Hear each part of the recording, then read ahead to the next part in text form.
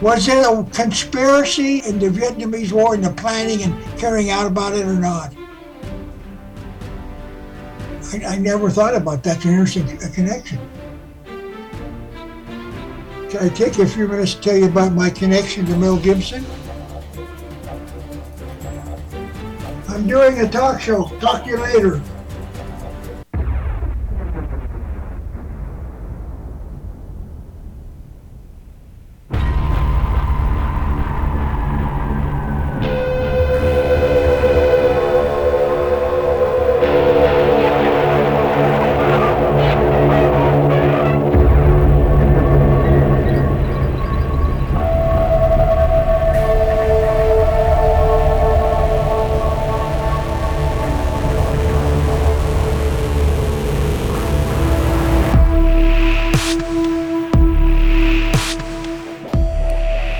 Welcome, everybody, to NWCZRadio.com, Channel 1's Down the Rabbit Hole. My name is Big D, and it is another midweek edition with us. And it's good to have you along. This is a special midweek edition. In fact, the next two episodes, I think, are very special because I did a poll about a couple of shows ago, maybe 3 or 4 shows ago. I can't even remember now. And I asked if you would be interested in us having guests here on the program. And it was an overwhelming yes, 90%, I believe, and a lot of responses. So I appreciate the feedback. And in honor of that, I thought, why not start off with somebody who we've referenced and we've talked about several times on this show, especially in dealing with the New World Order. One of the seminal textbooks that you should have in your library is the book, The New World Order, by Ralph Epperson. And I was able to track Ralph Epperson down, and he was gracious enough to give me quite a bit of time. I spent probably 4 hours total with Ralph Epperson via Zoom. He lives in Arizona. I live in Texas. Ralph is 85, and he has written many, many books. 3 books that I think are his trilogy, and that is The Unseen Hand, The New World Order, and he wrote a book on the Masons. All 3 of those books, fantastic. He has hours and hours of DVD presentations where he shows videos, proof, photos of books that he has. He showed me via his camera his library and all kind of amazing artifacts and documents that he has to back up all of his claims. He is my inspiration for research. This is the ultimate connector. He loves to make connections, and he's been doing it for a long, long time. And if you don't know the background of Ralph Epperson, Ralph taught history at a community college, so he's a historian, and he's a researcher, and he's just an amazingly smart individual. He had a radio show for a while, and he has traveled all around the country and the world. Most of his books are in several languages. So this is a very accomplished individual and somebody I think highly of. And I was very honored to be able to spend some time with him, and now we get to spend time with him. So good way to start out our interview programs. And we're not going to do interviews on every program. As we get them, or if there's some subject that warrants bringing in a guest, then we're going to do our best to do that. Get some expert opinion or somebody who has written a book on the subject or so forth. I want to direct you to ralphepperson.com. That's EPPERSON, ralphepperson.com. And I'll talk a little bit more about that on the other end of this interview. I've done in my radio and podcasting career probably thousands of interviews, primarily in the entertainment, comedians, bands, personalities, TV personalities, and so forth. This was one of the more unique interviews I've ever done, in the sense that because Ralph is 85, you'll see when he does talk quite a bit, but he can't talk a lot. He has a bit of a raspy voice. But all of his information is there. So what he had me do is he would hold up sheets of paper to the screen, and I would read them off, sort of like a call and response. So I'm reading his subject matter, what he wants to say, written on these sheets of paper. So you'd hold them up, I would read them, and then he responds. So it's not a question and answer. It's not, hey, Ralph, how you doing? And what are your thoughts on this? This is actually a presentation of his that he normally gives because that's where all of his notes and everything are. So it's quite unique. So how this works is you're going to hear me reading a lot. Then you will hear Ralph Epperson responding and filling in the gaps. And then at the end of the interview, we actually do have a bit of a dialogue exchange. It's quite unique. It's quite interesting. And I think it's fascinating. You don't have to agree with everything he says. I just challenge you to listen, hear what he has to say, and decide for yourself. That's how we do it here. I think his books are terrific. And the subject matter that we're going to talk about today, we're going to go into some major history. We're going to start basically at World War II and work our way through Vietnam, and including Kennedy and George Herbert Walker Bush and all the way up to today. Ralph Epperson is a big believer that history is guided, that it's not random, that history doesn't just randomly happen, that history actually, that's thus the title, The Unseen Hand. He believes there are people behind the scenes pulling the strings, creating what we know as history. So he's going to explain that. He's going to explain a lot about why we were in Vietnam, why China has risen so much, all sorts of things. It's fascinating. So without much further ado, we're going to get into it. This is a two-parter. So today is part one, and then next week on the midweek, instead of Brandon doing one, we will drop part two. So this is my discussion with Ralph Epperson. Enjoy. Okay, what we're going to do, Big D, is we're going to talk about a very important subject. We're going to talk about where China got all the money it's able to give to the Bidens and all those people by the millions of dollars, because there was something going on during the Vietnamese War. So what I'm going to do is I'm going to flash these pages, and you're going to read them.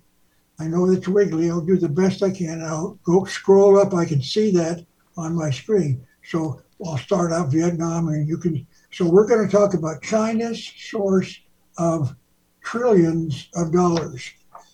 And the subject is Vietnam, America's betrayal and treason, 1964 to 1975. That's what we're going to talk about. This is a story. You can read these, okay? Start with this one. A 2-hour condensation of a 4-hour DVD, which is entitled Vietnam, America's Betrayal and Treason. Okay, so what I've done is taken certain pages out of the 4-hour, and I think it should be about 2 hours. Okay, let's get started. I want to start this presentation with a letter written by Mr. Now Look Q, a member of the Hmong tribe in Burma, a neighboring nation to Vietnam. Once you see what he said, you will see why it is important. Apparently, the Hmong people were also fighting the Viet Cong in their country, and it appears that he must have been an officer in their army, and this is what he wrote. This is a letter he wrote to me from the Hmong Council or wherever it is, and this is him over there. So it looks like a very decorated military personnel.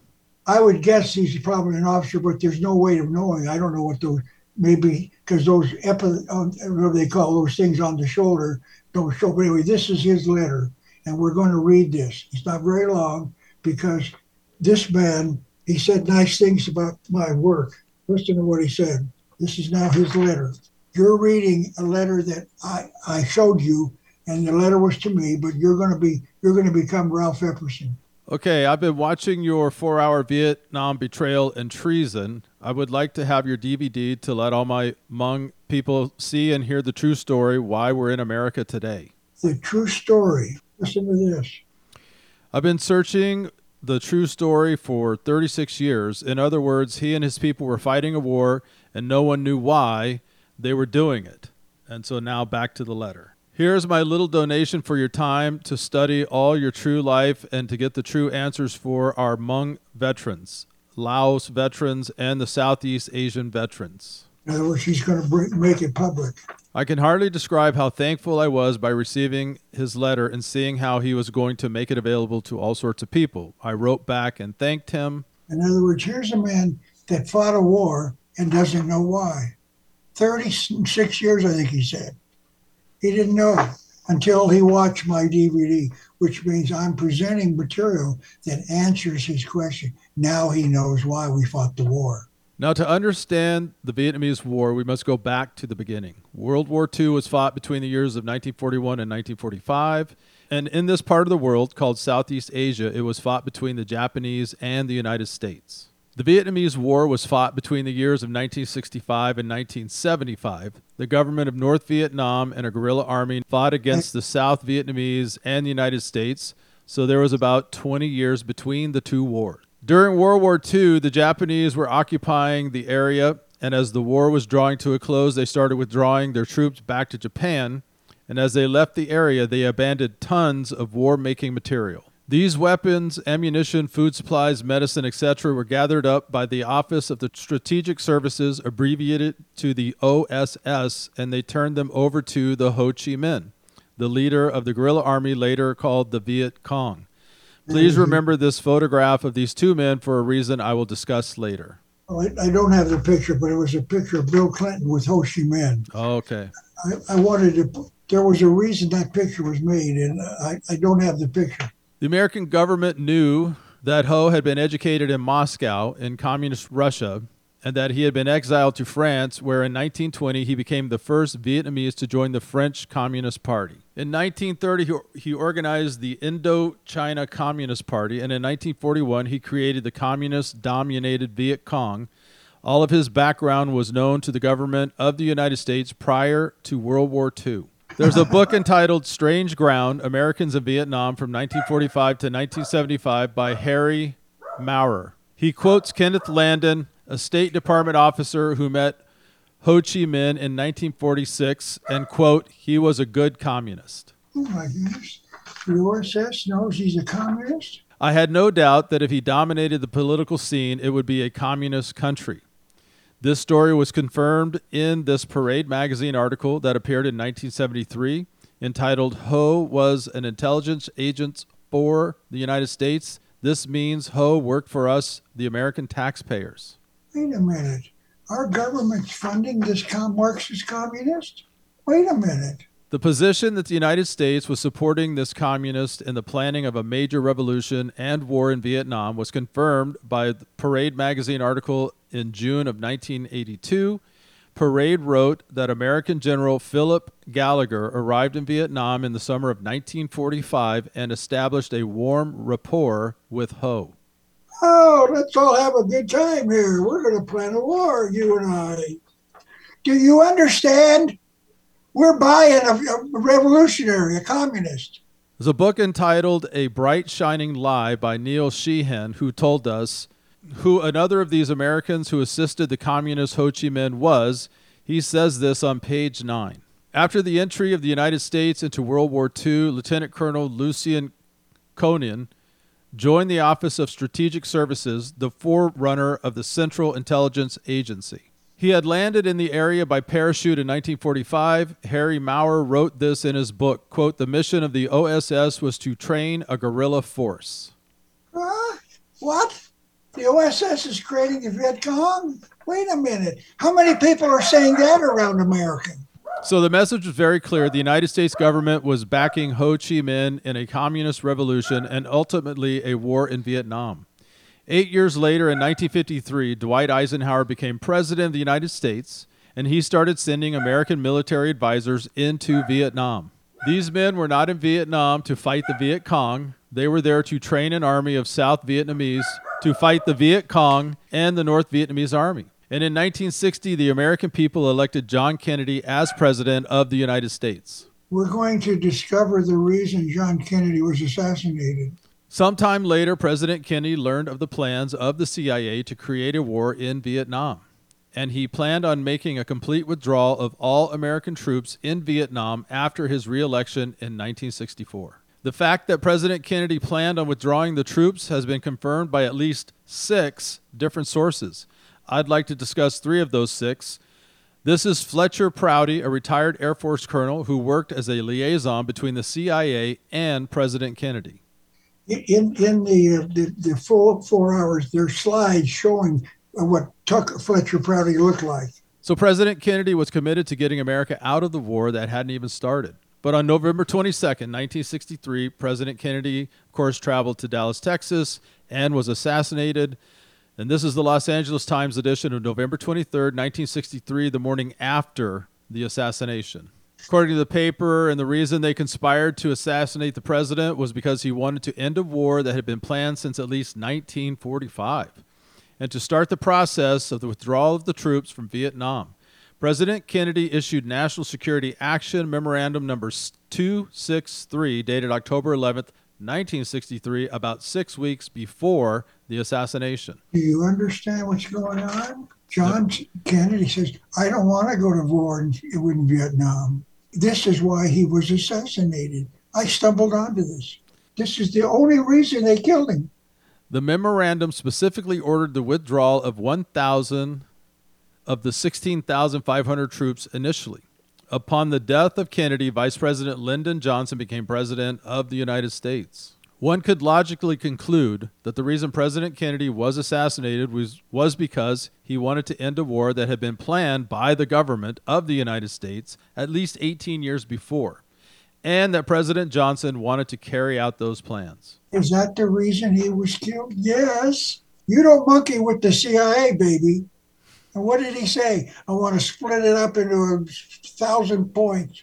During the campaign before the war started, President Johnson was promising the American people, quote, we don't want our American boys to do the fighting for Asian boys. We don't want to get tied down in a land war in Asia. So okay. Johnson was making three promises with those statements. One, no American boys would fight for Asian boys. Two, there would be no land war in Asia. And three, we would not get tied down in any war in Vietnam. The next thing that happened occurred in August of 1964 by an incident known as the Gulf of Tonkin incident. The American people were told that two North Vietnamese patrol boats fired on two American destroyers in the Gulf of Tonkin, the body of water just east of North Vietnam. But the interesting thing is that this attack never took place. U.S. News & World Report carried an article in their July 23, 1984 edition entitled The Phantom Battle That Led to War. On the night of August 4th, 1964, the Maddox and another destroyer, the Turner Joy, radioed that they were under attack by at least three North Vietnamese PT boats. This is a book entitled In Love and War, written by Admiral Jim Stockdale, at the time a squadron leader on an aircraft carrier also near the Gulf of Tonkin. He heard the report, and he was the first American pilot over the area where the two destroyers were, and he heard the Maddox frantically report that the ship was under attack by the three PT boats and that torpedoes were in the water engaging the enemy with his main battery. Finally, for those of you who have the ability to get on the internet, Secretary of Defense Robert McNamara admits on a 3-minute, 34-second clip available on YouTube entitled Gulf of Tonkin, McNamara admits that it did not happen. Okay, let's figure it out. Why did they do it? And here is the reason the media went with the story that our destroyers had been attacked. And this comes from the U.S. News & World Report article. His press stories and leaks from U.S. officials suggested that McNamara's 1964 testimony about the Gulf of Tonkin incidents was at best incomplete and at worst part of an elaborate, if improbable, conspiracy. You imagine whoever wrote that? Someone in the U.S. News and World Report, they don't talk about conspiracy, but here he said it was an improbable conspiracy. Yes, his tongue probably fell out of his mouth. 2 days later, after the alleged attack, President Johnson asked Congress to pass the Gulf of Tonkin resolution, giving him the permission to use retaliatory force against the North Vietnamese. The resolution was passed 416-0 in the House and 88-2 in the Senate, and Johnson signed the resolution. And we were at war in Vietnam. That had been planned by the conspiracy behind the American government in at least 1945. Who's saying this beside me? The military advisors in Vietnam laid down their clipboards and grabbed their rifles, all because of an event that simply did not happen. So I asked the question in a 3-hour lecture that I produced in 1992. Why did this conspiracy stage a phony attack? Please remember that we, the people, voted for Lyndon Johnson, the peace candidate, in air quotes, in the election of 1964. And in fact, as I've said, he promised the U.S. we would not go to war in Vietnam. So we had to be tricked into it. So they staged a fake incident so that we would support their war plans made at least in 1945. But staging an incident to get America into war that the American people did not want is not a new idea.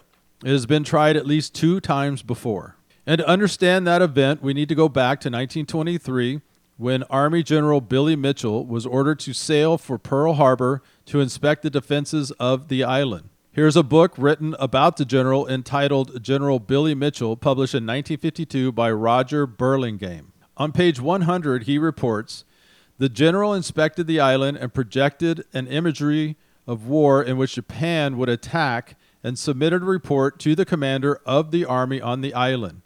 He understood the vulnerability of unprotected ships at anchor. Nothing was done in shoring up the weakness that the general saw. The next step in the plan for the attack to occur in 1932, when the United States conducted a naval exercise on Pearl Harbor, they staged an attack on the harbor from the north on the harbor itself. And this showed that the island was vulnerable from the north and from the sea. And they invited the Japanese admirals to come and watch the attack. Simply stated, the reason they invited the Japanese admirals to come to the Pearl Harbor was to see that if they ever wanted to attack Pearl Harbor, they should do it so from the north by air. Can you believe this? 1932. They invite the Japanese. We're going to show you how to attack our Pearl Harbor. And then the American government did nothing to shore up its defenses on the north side of the island. Japanese spies on the island kept Japan informed about the fact that America did nothing to improve the defenses of the northern side. And the final examination at the Japanese Naval Academy after 1932 was to plan an attack on Pearl Harbor. This part of the evidence was provided on page 20 of the December 6, 1981 Parade magazine article on the attack. And President Franklin Roosevelt was speaking as the peace president on October the 23rd, 1935. He said, quote, "It shall be my earnest effort to keep this country unentangled from any possible war that may occur across the seas." But he's planning it. Yes, he's planning the war. And later, in October 1940, about 14 months prior to Pearl Harbor, he said, quote, "I shall say it again and again. Your boys are not going to be sent into any foreign wars." So he was saying these things all the time. He and his administration were working to provoke Japan into attacking the American forces because he knew the lesson learned in World War I. Provoke an incident so horrible that the American people would get angry enough to allow the planners to fight the war they had planned. On December the 8th, President Roosevelt asked Congress for a declaration of war against Japan. He called the attack a day of infamy, but somehow failed to mention that he had assisted in the planning this incident to get us into the war that the people did not want. But once again, this was a staged event intended to provoke the American people to anger, to accept a declaration of war against Japan. And to show you that this was true, I would like to quote Henry Stimson, President Roosevelt's Secretary of War. He made this statement when he was questioned by one of the 9 committees investigating the Pearl Harbor attack. Quote, "In spite of the risk involved in letting the Japanese fire the first shot, we realized that in order to have the full support of the American people, it was desirable to make sure the Japanese be the ones to do this, so that there should remain no doubt in anyone's mind as to who were the aggressors. The question was how we should maneuver them into the firing the first shot without allowing too much danger to ourselves." Several years ago, I found a copy of the top half of the front page of the Hilo, Hawaii Tribune Herald newspaper with its headline of, quote, "Japan may strike over the weekend." So here's the headline from Hilo Tribune Herald. It says, "Japan may strike over weekend from November 30th, 1941, the Sunday before the attack." You got that? Okay, it's 1 week ahead of time. This newspaper found out about the plans. Yeah, because how else would they know? A week before, yeah. The newspaper was dated November 30th, 1941, the Sunday before the next weekend, Saturday the 6th, and Sunday, the 7th of December. So they were warning Hawaii that a Japanese attack could be coming the very next weekend. So the question should be asked, how come this newspaper knew that Japan was going to strike the following weekend, but President Roosevelt didn't know? I would hazard a guess that President Roosevelt's intelligence sources were greater than those of the newspaper. But Roosevelt was never charged for what he did to provoke Japan into attacking Pearl Harbor. No one wondered why these 9 congressional investigations did not charge the president with the dereliction of duty, as was done twice by the Senate of the United States. The next comment should explain exactly why these planners could sacrifice the lives of Americans in events that they had planned. They considered their goal to be of worldwide significance, and in their minds, those goals were worthy of the effort. So the Japanese attacked the Navy and Air Force in Pearl Harbor with the following results: 4 battleships sunk, 4 battleships damaged, 2,345 military personnel killed. Now, I would like to explain how Franklin Roosevelt could know that the attack was coming, yet he did nothing to warn Pearl Harbor. I'm laughing because you have to. It's so ludicrous. What is this called? And Ralph Epperson has the answer. Franklin Roosevelt was a 32nd degree Mason, and it became his religion. Masons are taught that the end justifies the mean, meaning whatever they deem to be appropriate, even though it is harmful, they can pursue it. In fact, they can actually permit the sacrificing of innocent people, in this case, Army and Navy military personnel. Here is the permission contained in perhaps the greatest Masonic book ever written, entitled Morals and Dogma, written by Albert Pike, the leader of the worldwide Masonic movement from 1839 to 1891, and this quote is found on page 833. The quote reads, "It is not true that one man, however little, must not be sacrificed to another, however great, to a majority or to all men. That is a fallacy, but a most dangerous one. Often one man and many men must be sacrificed in the ordinary sense of the word to the interest of the many." The dictionary defines the word sacrifice as an offering to a deity, and the deity of Albert Pike's religion is Lucifer, the light bearer. Page 321 of Morals and Dogma. Lucifer is another name for Satan, the devil. So Franklin Roosevelt was sacrificing 2,345 sailors and airplane pilots and their crew to Lucifer in the ordinary sense of the word. So in summary, the conspirators wanted a war in Vietnam, and the American people didn't. So they staged a phony event, the Gulf of Tonkin incident, which did not happen, and they tricked us. We would now, quote, get tied down in a land war in Asia. But the planners had another problem. Vietnam was a largely agrarian economy. About 80% of the people lived on farms, and they had no war-making technology. And so they had no missiles, no radar, no tanks, no jet aircraft, and no rifles. But these planners wanted a 20th century war. There were only 2 major countries that had missiles, radar, tanks, jets, aircrafts, and rifles. And those countries would be the United States and Russia. So the U.S. would supply communist Russia. In other words, the United States supplied both sides of the war. Here's a cartoon that appeared in the Dallas newspaper sometime during Vietnam. The entire cartoon shows this trade rather dramatically. I'm going to prove this. Prove. Not theory. Prove. The upper right-hand corner shows a smiling Uncle Sam carrying trade to the smiling officer in the Russian military, who in turn pipelines it down to the North Vietnamese.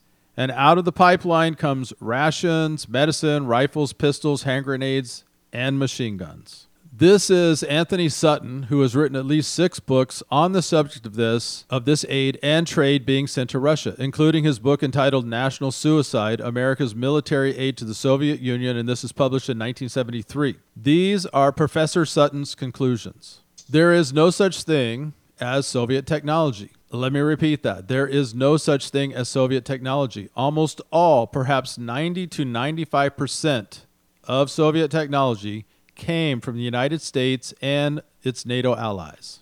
As I said, it was known by the American government that about 80% of the war-making technology sent to North Vietnamese came from the Soviet Union.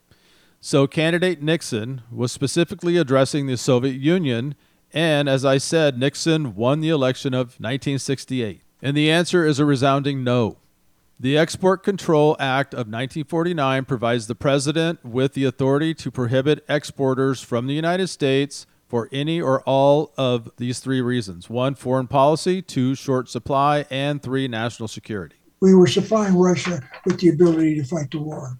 We were at war with North Vietnam, although it was not declared by Congress in accordance with the Constitution. So President Nixon could prohibit exports to communist Russia and claim it was in the interest of national security because he had the power to do so. Notice that the president alone has the power. He does not need to go to Congress. He does not need to go to the people. He has the power by himself.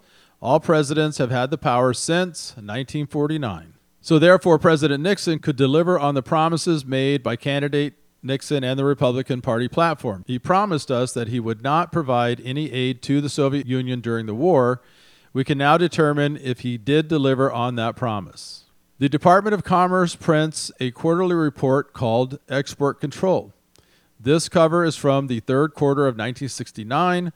Notice that since this is a quarterly report, it only covers 3 months of the year. So this is the 89th quarterly report, the third quarter, 1969, Export Control by the Secretary of Commerce to the President, the Senate, the House of Representatives. By the way, I read all these reports at the University of Arizona several years ago. I would like to use this report for the third quarter of 1971, a year and a half before the war ended, for a specific reason that I will explain in a few minutes. Nixon was still president in 1971, and Americans were still dying in Vietnam. So here's the 97th quarterly report, third quarter 1971, Export Control. Page 11 of this report lists the commodities license for export to East European destinations in the third quarter of 1971. This is the list. I've redlined the certain ones I'll talk about by name. That's what we were sending to Russia during that 1 quarter alone.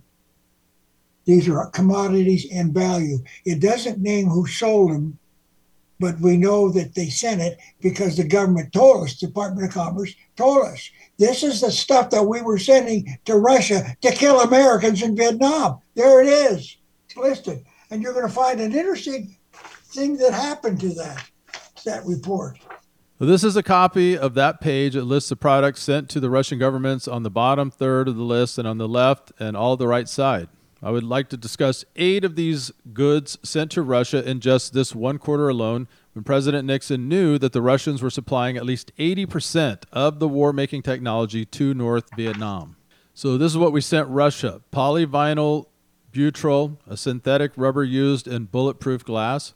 Apparently the North Vietnamese drivers of the Russian tanks were getting shot, so they needed a bulletproof glass to equip their tanks. Ethanol anti-knock compounds. This product is used in gasoline to reduce engine knocks. $170 million worth of electronic computers, parts, and accessories.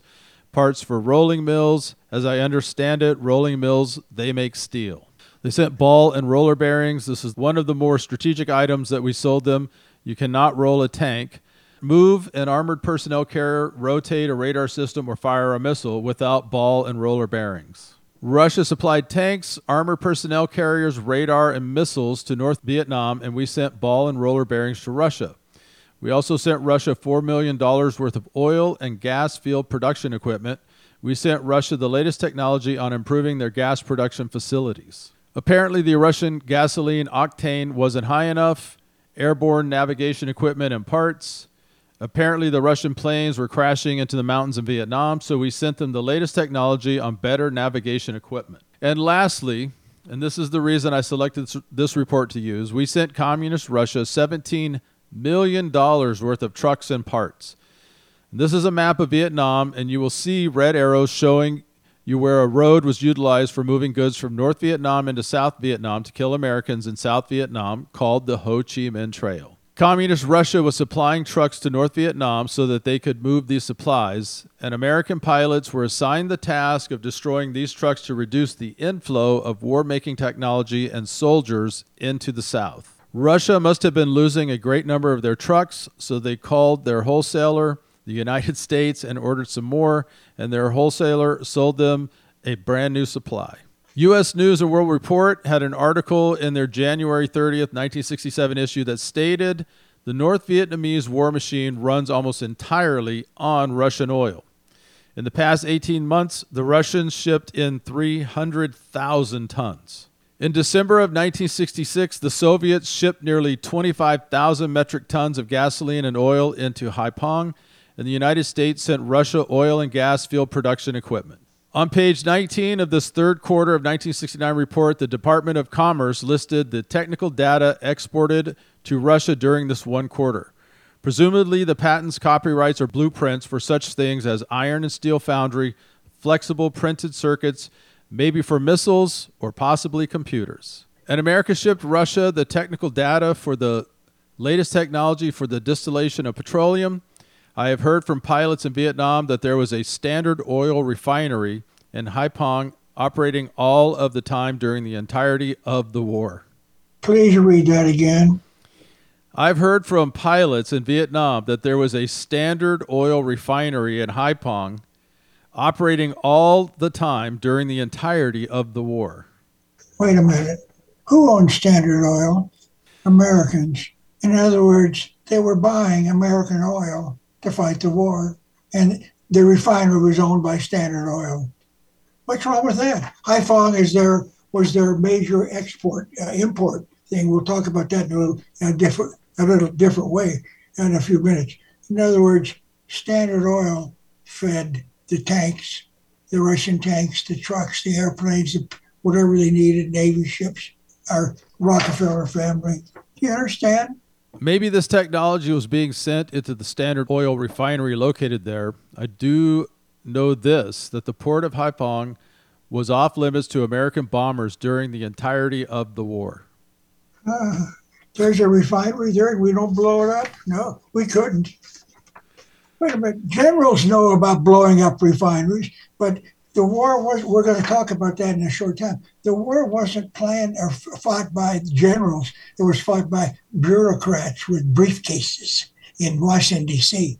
In 1969, the Export Control Bulletin reported that America sold Russia 7 million pounds of tungsten. Tungsten is used in making armored plate steel for tanks and armored personnel carriers. Oh, we got to protect those Russian soldiers, the tankers. So we'll give you this material to do it with. I would like to give you at least two evidences of the fact that the American government did know. Congressman H.R. Gross of Iowa introduced an amendment to the Foreign Aid Bill in November of 1967 to prohibit American foreign aid grants to nations which traded with North Vietnam. The bill was defeated by Congress. Wait. Read that again. The bill was defeated by Congress. What did you just say?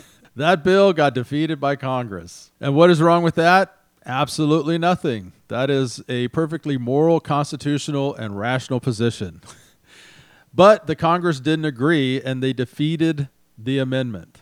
In 1969, Congressman Earl Landgrebe proposed an amendment to the Export Control Act of 1949, which read, quote, "No commodities, military or otherwise, shall be authorized for shipment to any foreign nation which sells or furnishes to North Vietnam any equipment, materials, or commodities." In other words, if you help our enemy, we will not help you. And what's wrong with that? Well, nothing. It's perfectly moral, constitutional, and it's a rational position. But the amendment was defeated in Congress. Wait, what was that? That amendment, unfortunately, was defeated in Congress. Wait, I'm sorry, I didn't hear you. That amendment was struck down and defeated in Congress. Okay, John, why would they do that? I would like to give you another example of how American technology was being used to kill Americans. This is Peter Stark, a former Green Beret sergeant in Vietnam. He came to Portland in 1970 as part of a nationwide speaking tour in which he discussed his involvement in the war. This is part of what he had to say. In 1966, this is quote, in 1966, after the war started in 1965, the United States sent the Soviet Union the specifications to a glycerol plant. A glycerol is used in the manufacture of explosives. Specifically, in Vietnam, glycerol is used as a detonator in booby traps. This is a poor quality drawing I made myself of what a booby trap looks like. It was used in Vietnam and was made in communist Russia. It consists of two parts. The glycerol is on top and the TNT is on the bottom. The Vietnamese would dig a hole, bury the landmine, and then cover it with a thin layer of dirt.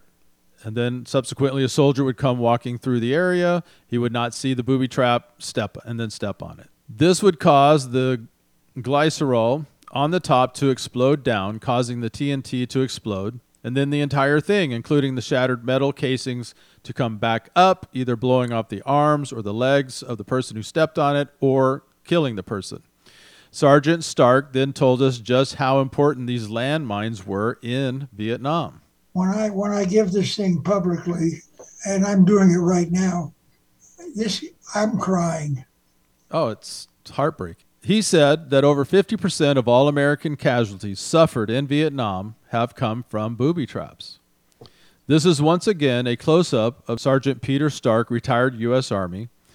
The picture does not show it, but he is seated in a wheelchair because he, in fact, stepped on a booby trap. He gave his speech on crutches. Who blew off his legs?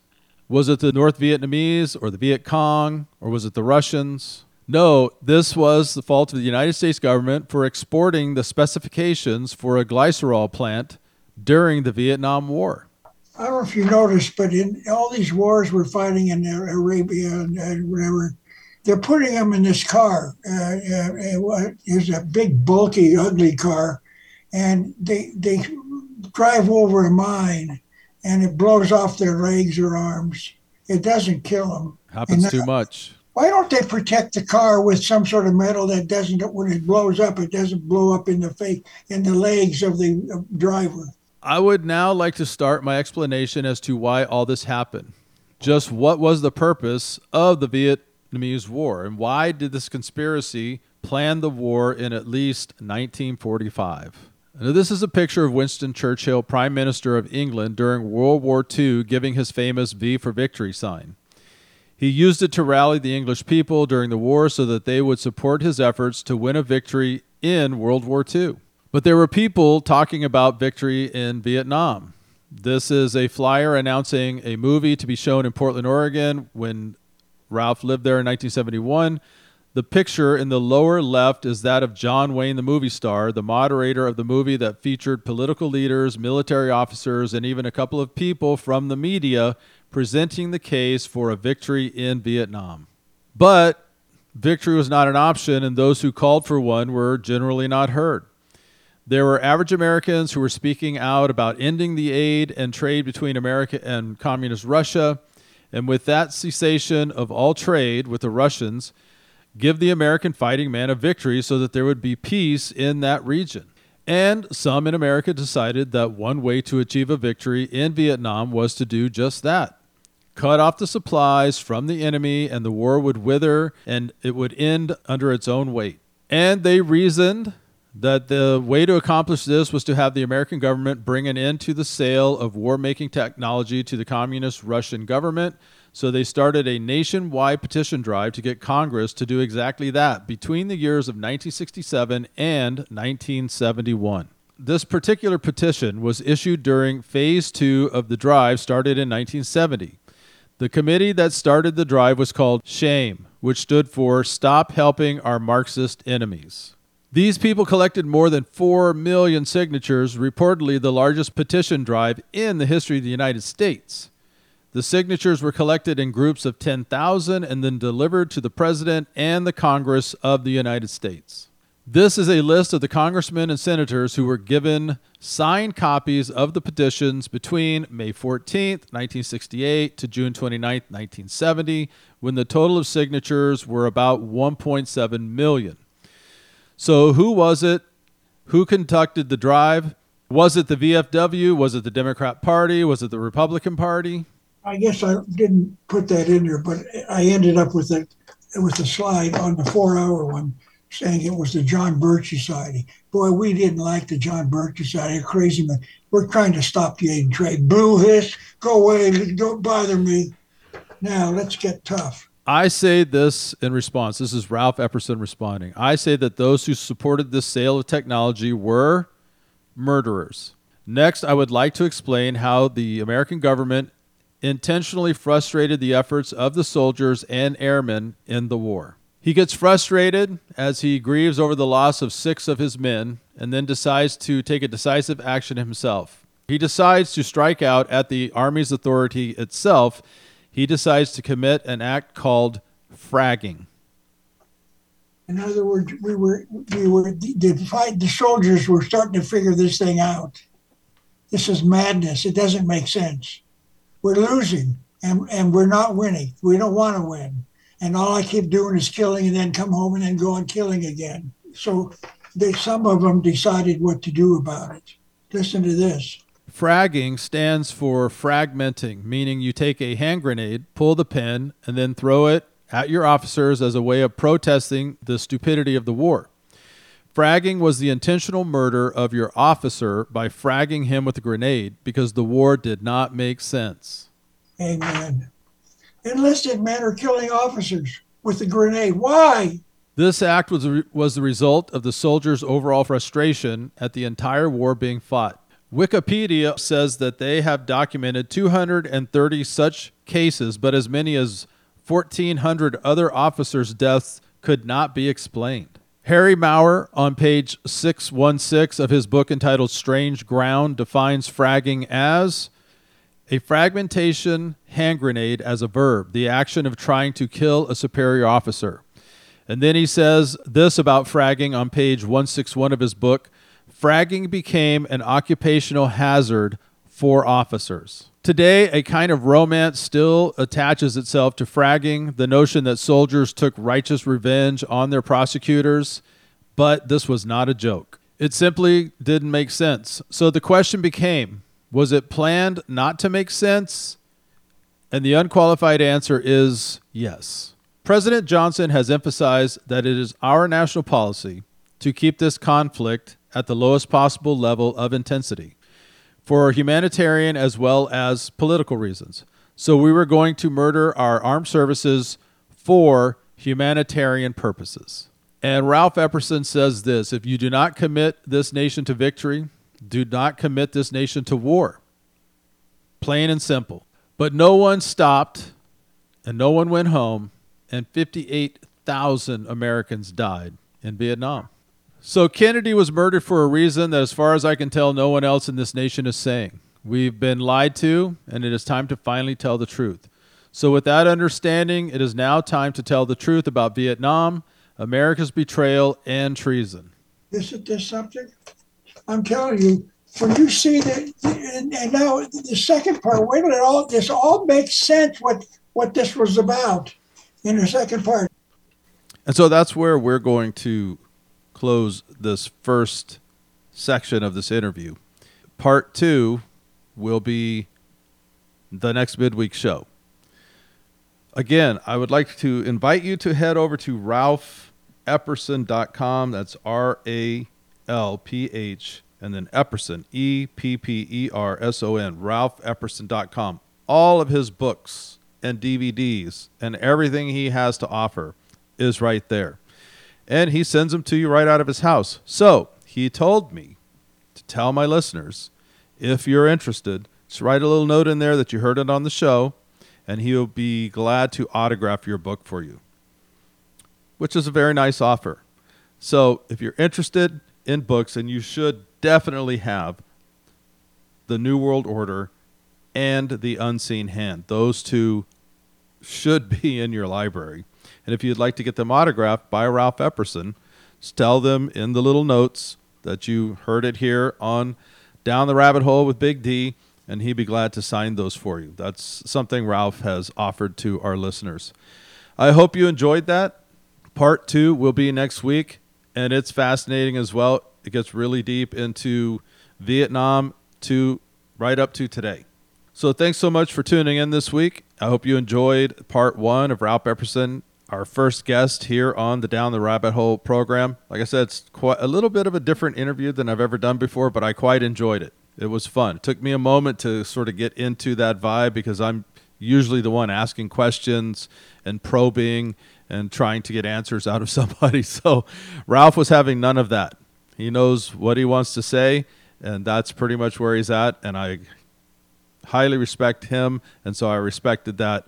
And hopefully you enjoyed it as well. Remember, you can email us at downtherh@protonmail.com, downtherh@protonmail.com. Brandon and I will be back on Sunday with a brand new episode. We're looking forward to that. In the meantime, everybody, have a great week and stay tuned. We'll drop part 2 next week.